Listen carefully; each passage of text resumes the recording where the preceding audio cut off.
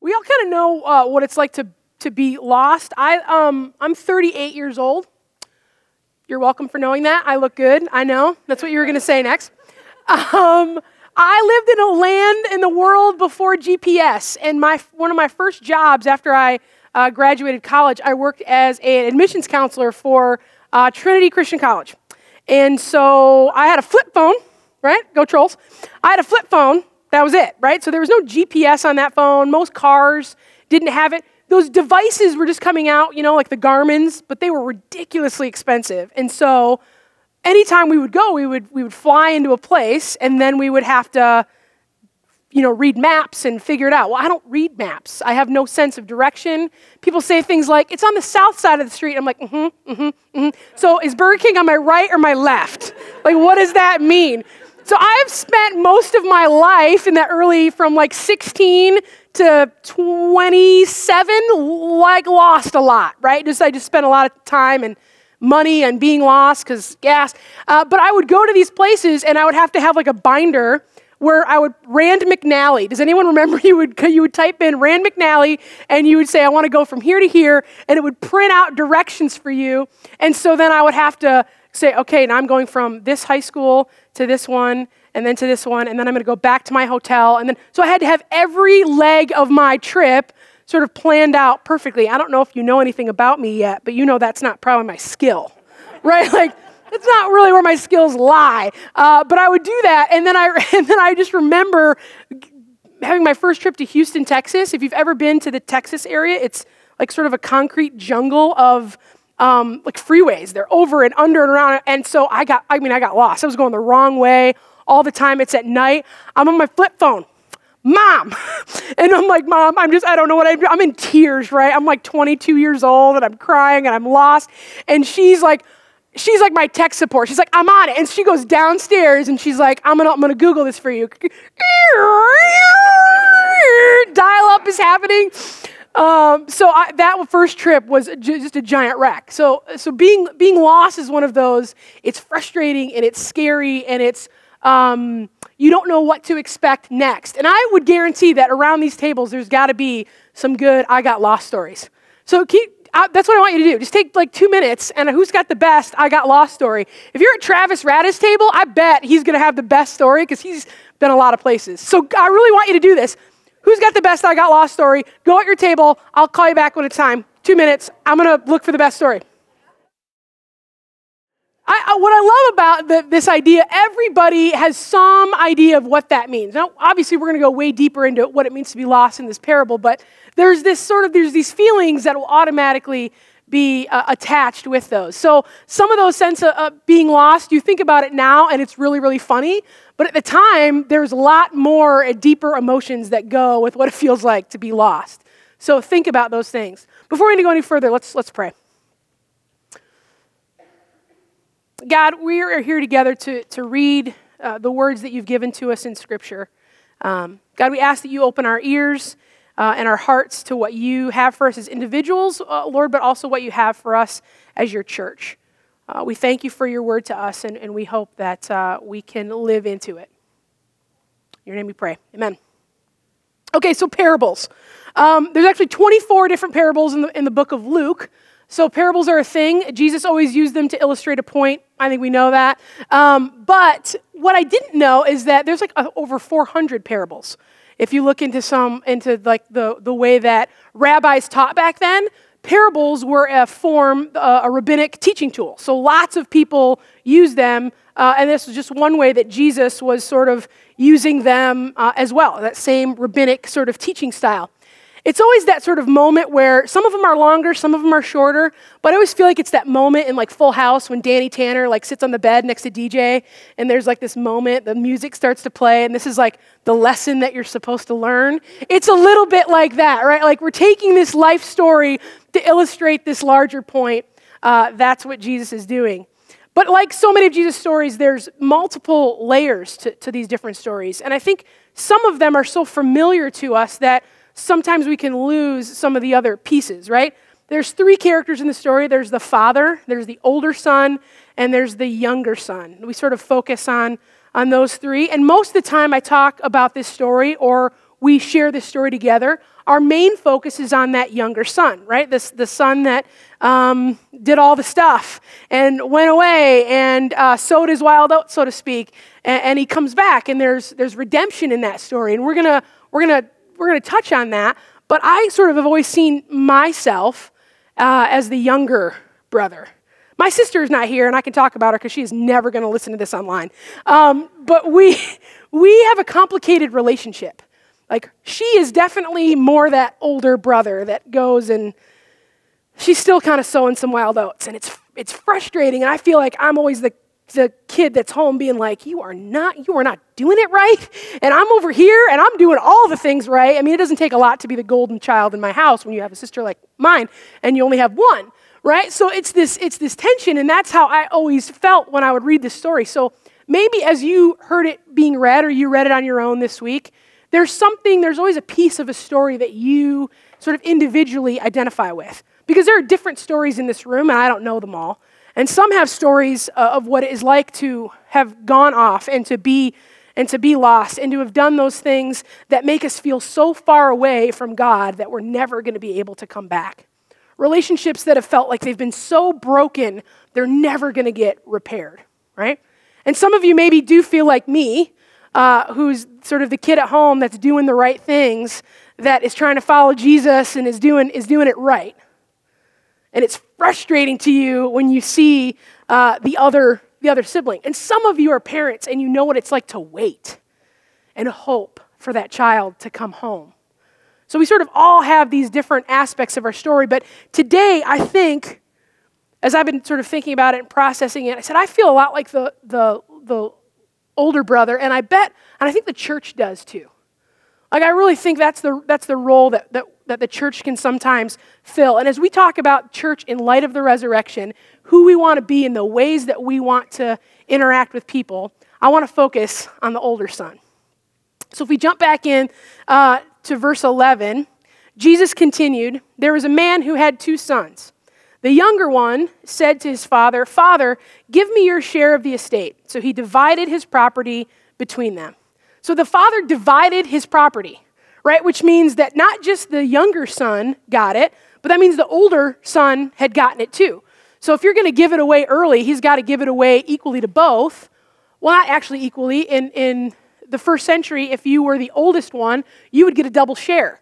So he got even more than his younger brother.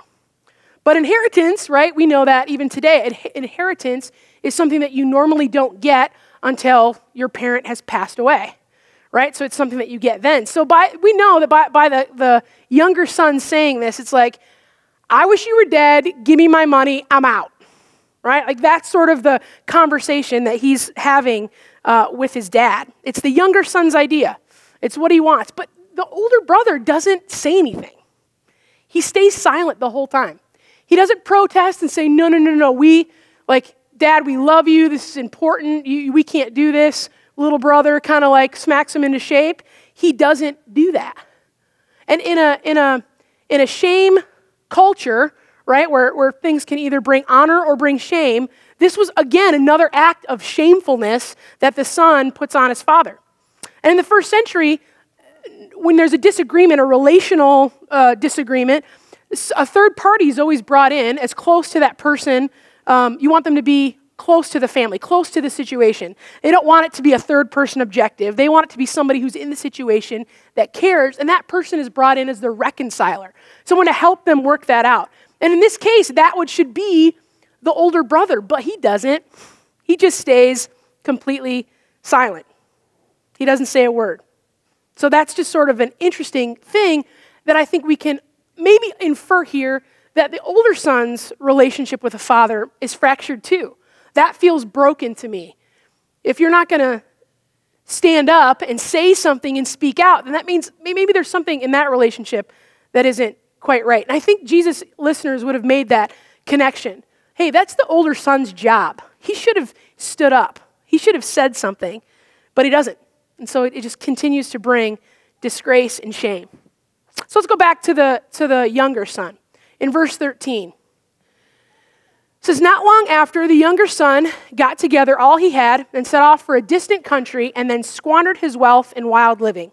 After he spent everything, there was a severe famine in the whole country, and he began to be in need. So he went out. No, now I lost my spot. So he went out and hired himself out to citizens of the country who sent him to the fields to feed the pigs, which, Jews don't hang out. I mean, that's not a thing that you do. That's an unclean animal. So he is, in this point, like, I will do anything to get some income and to fill my stomach.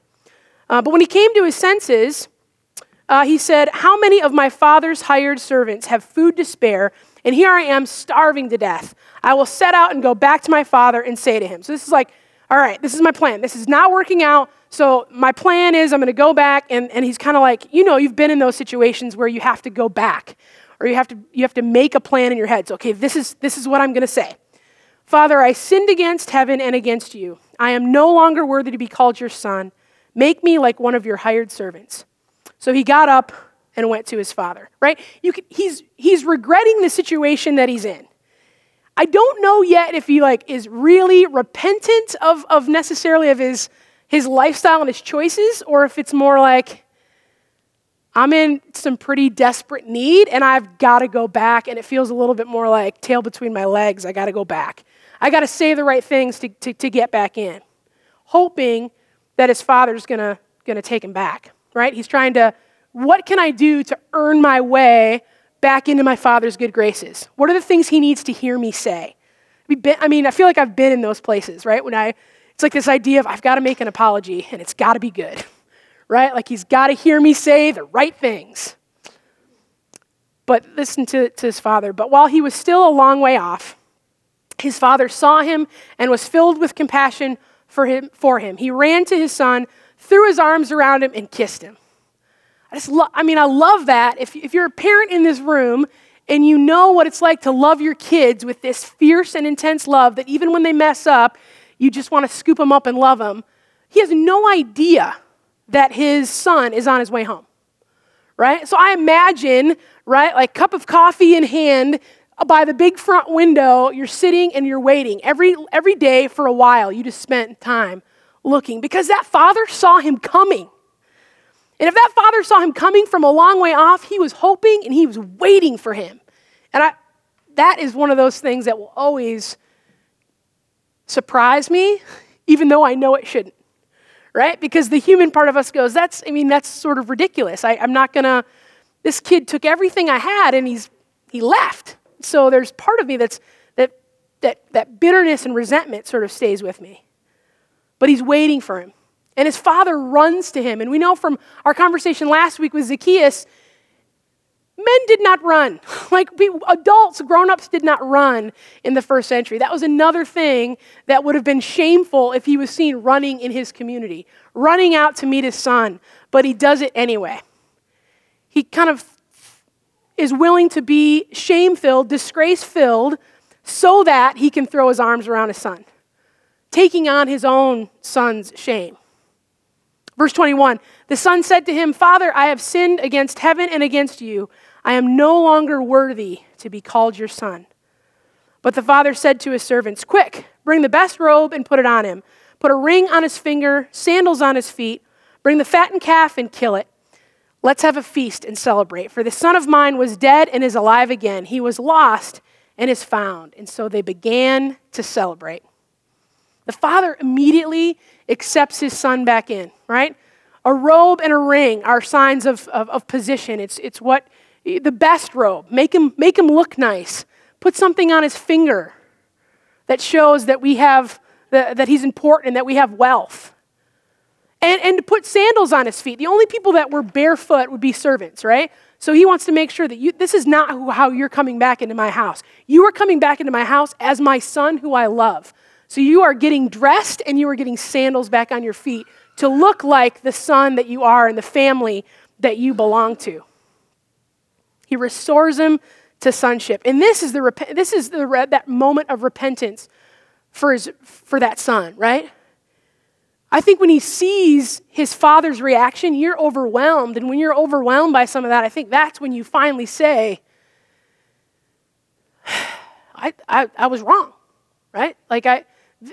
Not only am I sorry because I'm in need, But because of the love that you have for me, I now even more fully understand what I've done to hurt you because you've loved me enough to accept me back in. Because God the Father is all about making the unworthy worthy. So they kill the fattened calf because it's time to celebrate, right? It is time to throw a party.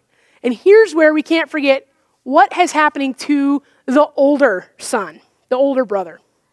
So in verse 25, meanwhile, the older son was in the field, and when he came near the house, he heard music and dancing.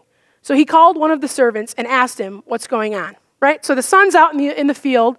He has no idea. He probably hears the music. Like, what is happening? I've just been working a full day, and there's like, where did all these people come from? Because I imagine, right, the communities, there are people that are already have come over. If you're going to kill the fattened calf, this isn't just for like Sunday dinner, right? Like there's going to be 6 or 7 of us around the table. We're going to invite community and come and celebrate with us. So this party's in full swing when he comes. And to me, that he's so disconnected from his family, from his father specifically, but from the community overall, that he's not in tune with what's going on at all. So I think he's become so sort of embittered by things that he just kind of skulks off by himself. He's that guy, right? It's like always kind of like angry about things. He's got it all pent up, and he's completely disconnected. So listen to the response from the older son in verse 28. The older brother became angry and refused to go in, so his father went out and pleaded with him. But he answered his father, "Look, all these years I've been slaving for you and never disobeyed your orders, yet you never gave me even a young goat so that I could celebrate with my friends. But when this son of yours, who has squandered your property with prostitutes, come home, you kill the fattened calf." He's ticked. Like, we're going to read it that way because you can hear the bitterness and the resentment in his voice that he is ticked. Because remember, the father gave all his inheritance away, right? So the younger son squandered it. So when the father kills the fatted calf, that's part his. So the generosity of the father is coming at the expense of the older son. And so he's just sort of, now you're giving my stuff away too, and I've done everything right. I mean, he's focusing, right, his anger about the fact that you've killed this fattened calf, and I didn't even get a goat. I complain about not getting, my mom never gave me a goat, ever once. My sister got a horse, true story.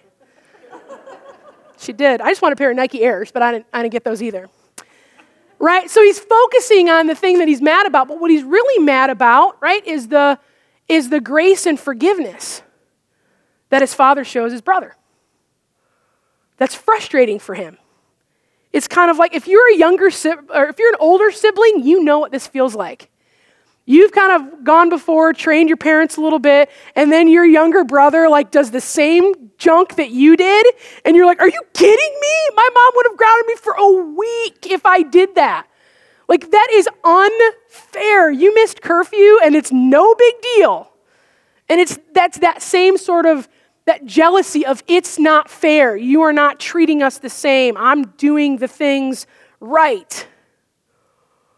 And notice his language in verse 30. He says, "But this son of yours," not my brother, not our, like he's pawning him off. This is like, no way. He's not my brother. Maybe if you're a parent, you've got kids, and your kids, your little kids, you're like, "Ooh, you need to get your son.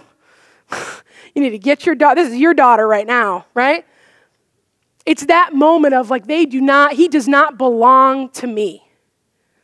He still got the bitterness and the resentment, and that fractured relationship with his father comes sort of to the forefront. In verse 28, the older son becomes angry and refuses to go in. I feel like it's that family Christmas where you're on the way, like there's clearly a fight that's happened before you get to the party, and you take all that tension with you, and you're just like fighting in the car before you get in. You better get it together, and you better come in the house because I do not want grandma to know that we are fighting. Right? Like, get it together because we're going in and it's going to be fine. And it's that sort of like, we want to play it cool, but it is not at all. That tension. So everybody at this party's got to know something's going on because the other brother's not there. They're having a party for his younger brother, the younger son, and the big brother's outside being all ticked and hurt, and I'm not going in. So if the inheritance is split and the property, the estate, is both the father's and the son's, so it belongs to the son. It's kind of like, I feel like, you ever watch Downton Abbey? Right? It's like that sort of like lineage. If things get passed on, but like the old people don't go away. Like they're still like, what you doing? What's going on? How you spending my money? So he owns it, but they own it together. And so they would both be hosts of this same party, right? So he should be in there for lots of reasons. One, to be the host of this party, and his father's in there. And his father leaves the party to go talk to him. Again, a shameful, disgraceful thing that you would do in front of community, where I've got to go and leave this thing that I'm hosting to go have a conversation with my son. Everybody at that party knows something's up, and they can't figure it out yet. But clearly, everybody sort of knows. So the father leaves the party because he wants to make it clear to his son that he loves him enough to want to have this conversation with him, that wants to have that talk. And you know, if you're a parent, what it's like to have a conversation with like a teenager when they're mad, right? Like all sort of sense and reason leaves them, and they're just mad, right? Like on just no rhyme or reason, like you can't speak reason with them, kind of angry. That, I think, is the way that the father goes and finds this son. In the text, it says he pleads with him. So he's going in asking him to do this thing for him, to come to the party. And the son just sort of disrespectfully starts this conversation, look. And then he goes on to list all the reasons why he's ticked. Look. He doesn't address his father. This is first century, right? Like we might have more casual relationships with our parents, but then this whole idea of honoring your father and your mother looked very, very different. And so the fact that he doesn't address his father as father or sir in any way, but he just goes in and just says, look, here's my list of grievances against who you are. He doesn't offer him any respect. And then he says two things that tells us a little bit about his heart. One, he says, I've never disobeyed one of your orders. And then he says, your son squanders your property with prostitutes. Okay, now who said anything about prostitutes? This feels like brand new information. I know that they're talking about wild living, and maybe prostitutes could be part of that whole deal, but the son all of a sudden gets really, really specific. And if we zoom out a little bit, Jesus is making a bigger point to the Pharisees, right? He's not telling the story out of the blue. So if you zoom out to the beginning of Luke 15 in chapter 1, this is the third story about being lost in a series of 3 stories, right? And so in verse 1 and 2, if we zoom out, it says, now the tax collectors and sinners were all gathered around to hear Jesus, but the Pharisees and teachers of the law muttered, this man welcomes sinners and eats with them. So this is a familiar scene. This is the way that we meet Jesus so often in the Gospels with sinners in direct and always sort of ticking off the Pharisees and the teachers of the law, right? Jesus is hanging out with sinners, people that have blown it, they're unclean, they're not following the law, they're not doing it right. And then you've got the religious folks who have made a living out of doing it right and telling you how to do it right better. Right? So they believe that they have done nothing wrong, and therefore they will stand righteous and holy before God. And Jesus decides to not just spend time with them, but to eat with them. Because we know that having a meal is a sign of acceptance. I don't just love you enough to spend time with you. I'm going to sit down and share a meal with you. That's how much I care about you. And this reason is why Jesus is telling this specific story. It's at the end of this series of 3. And when Jesus decides he wants to tell you a story, like if Jesus is like, you're having a conversation with him and he's like, I want to tell you a story, you are busted, right? You are busted every single time. Because when Jesus tells a story, it's always pointed, right? It always means I want to challenge your way of thinking and tell you why I've got a better way to do it. And so the tax collectors, the sinners, right? They're the younger son. They're the people that have blown it, that they're not doing it right. And God shows them mercy and kindness and love and forgiveness, right? And then you have the Pharisees and the teachers, the church folks. They're a lot like the older son, right? And two details that Jesus puts on the lips of his older son was, I have never done anything wrong. And that's the exact mentality of the Pharisees, right? By now, we've dove deeper into the story, and so we can sort of have a better understanding of the older son's actually done a ton of stuff wrong, right? His behavior, the way that he's interacting has not been good. He's disgraced his father by remaining silent. He's not speaking out or being the role of the reconciler. He doesn't come into the party and stays out and pouts. He doesn't respect his father enough when he has a conversation with him. But the minds of the Pharisees are, but I'm doing it all right. Because I'm not like that. So if I'm not like that, whatever that is in that moment, then I'm doing it better and right. So Jesus is talking directly to them. And it's confirmed for them, and the Pharisees, when Jesus puts the words on the lips of the older son, when he says, he has squandered your inheritance on prostitutes. I just couldn't let it go. There's got to be something more to that. Why it's all of a sudden, why this being so specific.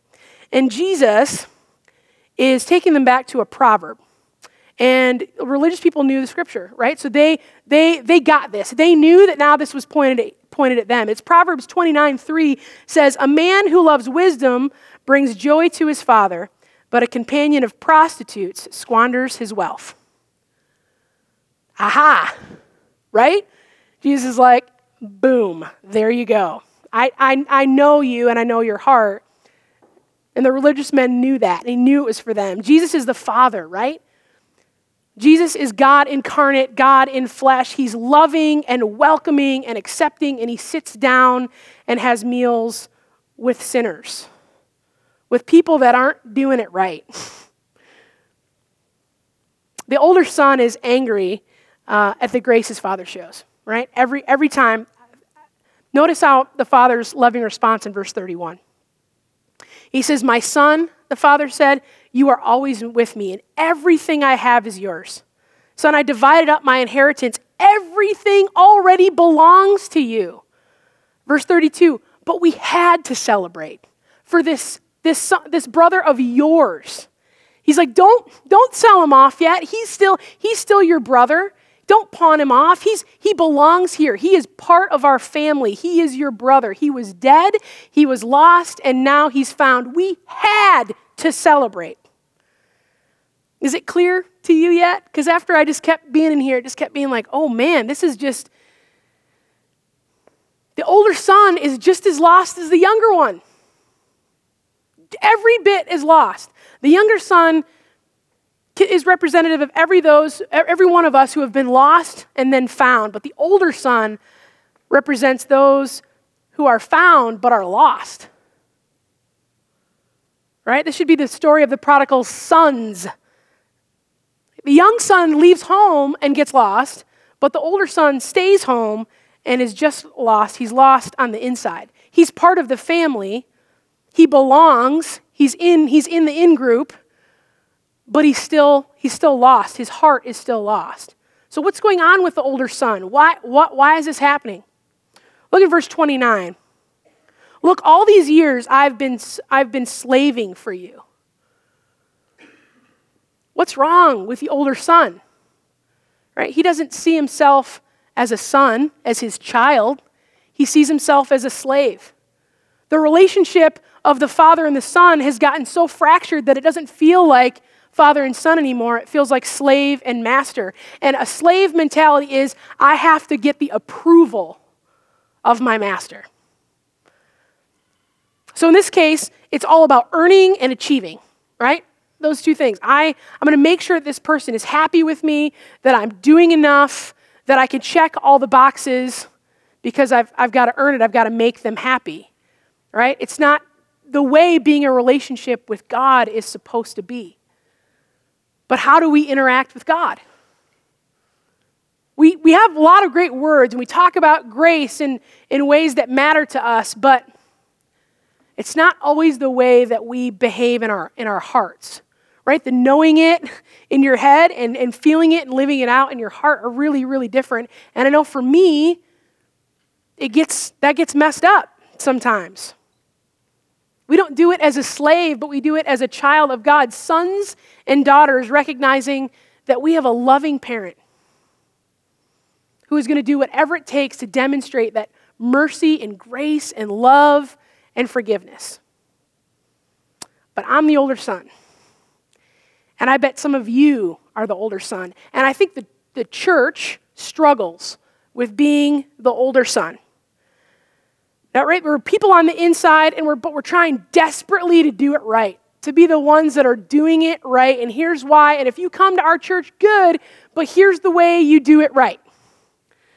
And maybe for sometimes we go so far to say is, wait until you can be better at doing it right, and then you can sort of come into this place. Right? We want to check the boxes and earn the love and earn the grace. And it's nothing of what our theological belief tells us to. It's not how we talk about it to each other or to people that we know and love, but it is often how we operate. And that disconnect is really, really, really difficult.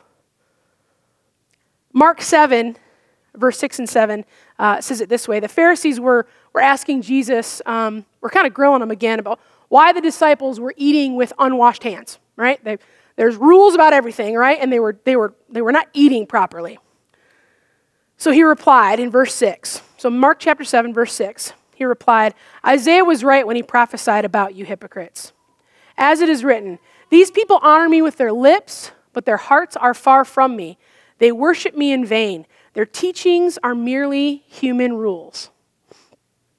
All right, we do the right things. We come to church, and we pray, and we read the Bible, and we tithe, and we take really good teaching notes.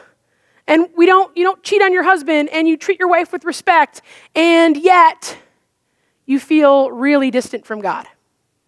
Right? Our hearts can be far away, and that happens when we get caught up in this works-oriented mentality, something that we don't believe to be true, but we live into it anyway. If why we want to keep people out, we believe that are not deserving, right? So sometimes that happens. We have that mentality that says, I'm doing it right over here, and so even though we can get, we're excited for people to know and understand Jesus and come to him, there's a little part of us that maybe get a little ticked. I've been doing it right this whole time, my whole life, and then you come in, and now the same grace and forgiveness is for you. So the reason that we do some of the things that we talk about, the disciplines of what it means to be in relationship with God, isn't to replace our relationship with God, but it's to enhance it. Right? We want our hearts to become more like God's heart. We want to take on the aroma of Jesus. Brad Gray says it this way, when you employ a works-righteous mentality in a grace-oriented home, you can become numb, bitter, angry, entitled, jealous, and judgmental. Right? To earn means to demonstrate to God that I'm deserving enough to be in this family. I get a spot here. I get one of the good spots. Right? But Ephesians 2 says, and this should be familiar to some of you, for it is by grace that you have been saved through faith. And this is not of yourselves, it is a gift of God, not by works, so that no one can boast. And we love to boast. We do. It's part of who we are. I don't even know if we mean to. I don't even know if we do it on purpose, but it's how we behave. I have a younger sister, right? And she always complained that that she was always in my shadow. I was 4 years older and 5 grades above, and every teacher that I had, the first day of school, they'd be like, Kristen Rogers? Are you Carrie Rogers' younger sister? Yeah. I leave an impression, right? I go places, I leave personality-wise, I leave a bit of impression, good, bad, or otherwise, right? And so that was always with her. She was always in my shadow. This guy, Gary Burge, wrote a really great book. If you're interested at all in understanding story from first century, he wrote a book called Jesus, the Middle Eastern Storyteller.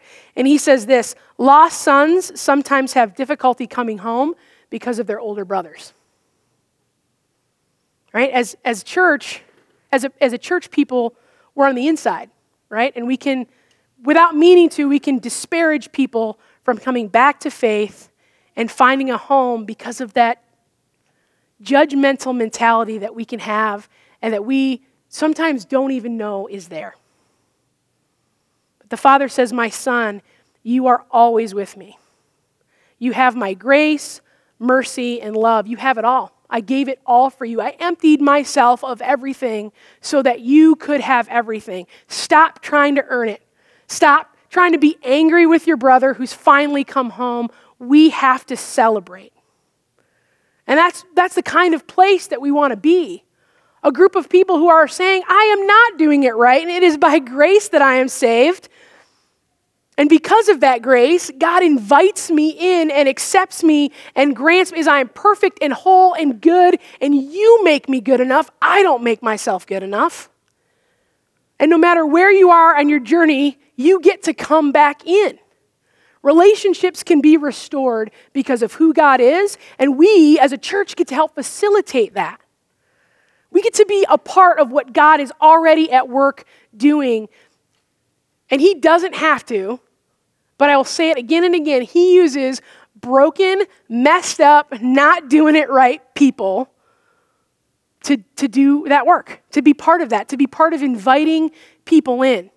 So maybe for today, the lost part is what resonates with you. That's the way you feel, or you know exactly what it's like to be the younger son that comes home. But maybe you're like me, and this older brother stuff resonates with you. And I would dare to say that if you've been in church a long time, there's going to be parts of this that do. And that's why we're gathering now in these moments before, months before we lead up to getting to know our community more and having this big sort of come to our church now, we're here for you. We've got to know who our people are. What is the community of Granville like? Who are those people that are looking for a place to come home? Let's be part of that together. Let's pray. God, you are so good, and your love endures forever.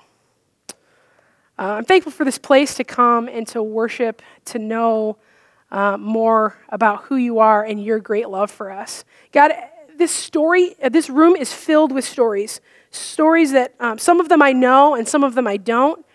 And what I love about the way that you work is that you use people's stories, the good, the bad, and the ugly, right?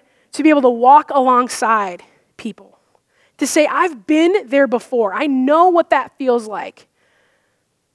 Come with me. Come with me. Follow me as I follow Jesus. Help us to be that kind of community. Help us to be the kind of people that say, Lord, it is because of who you are. Not anything that I've done or could do, but because of who you are and the way that you emptied yourself and sacrificed yourself on the cross for us, that we get to spend eternity in heaven with you forever. And that joy affects the way that we live, that it transforms our very lives, that it gets us up in the morning to move out and to be in relationship with people that you are drawing to yourself for a purpose, to welcome them home, to bring them back, to say it's been a long time, it's good to see you. Help us to be those kinds of people. And we just ask that you sort of tear off anything that's within us that makes us want to boast about how we're doing it right or not. Take those things from us and rip them out of us and refine us and make us look more like you. Give us the heart that you have. Help us to see things more clearly. Help us to feel things more deeply, and help us to get off our butts and be in community. God, we thank you for who you are and who we get to be when we stand in the light of Jesus Christ. Amen.